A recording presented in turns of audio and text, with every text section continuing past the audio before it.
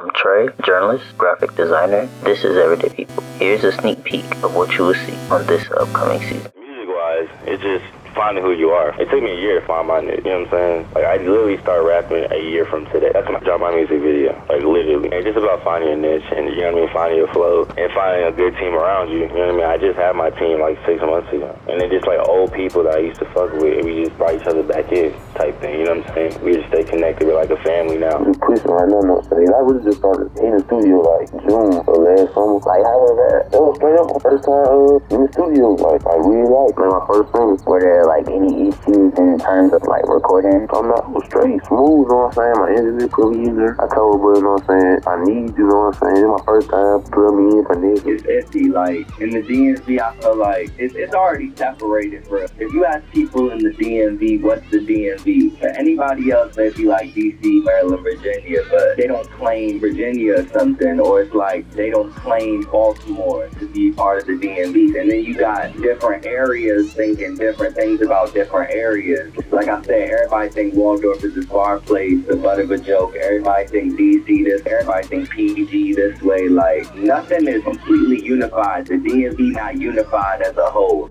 I don't want to say it's rough, because everybody say it's rough, but it's like growing up where we come from in Decatur. I mean, like I said, the population real small, so as far as things to do, there's only certain things you can do around here. I lived in Indianapolis, I lived in Dallas, and I lived in Decatur, Illinois. That's where I'm at right now, Decatur. If you ain't playing sports, you're doing something that's getting you in trouble. In Indianapolis, we just stayed on I wouldn't say a rough side of Indianapolis, but we just stayed on the side of Indianapolis where it was a lot of trouble. There was a lot of things going on. If your head went on in the right spot, you definitely gonna get caught up in some things. You know, everybody done got in trouble, some more than others when they young. But man, it wasn't the best, but we made the best out of it. We take you deep into the personal lives of upcoming creatives to help you understand who they are.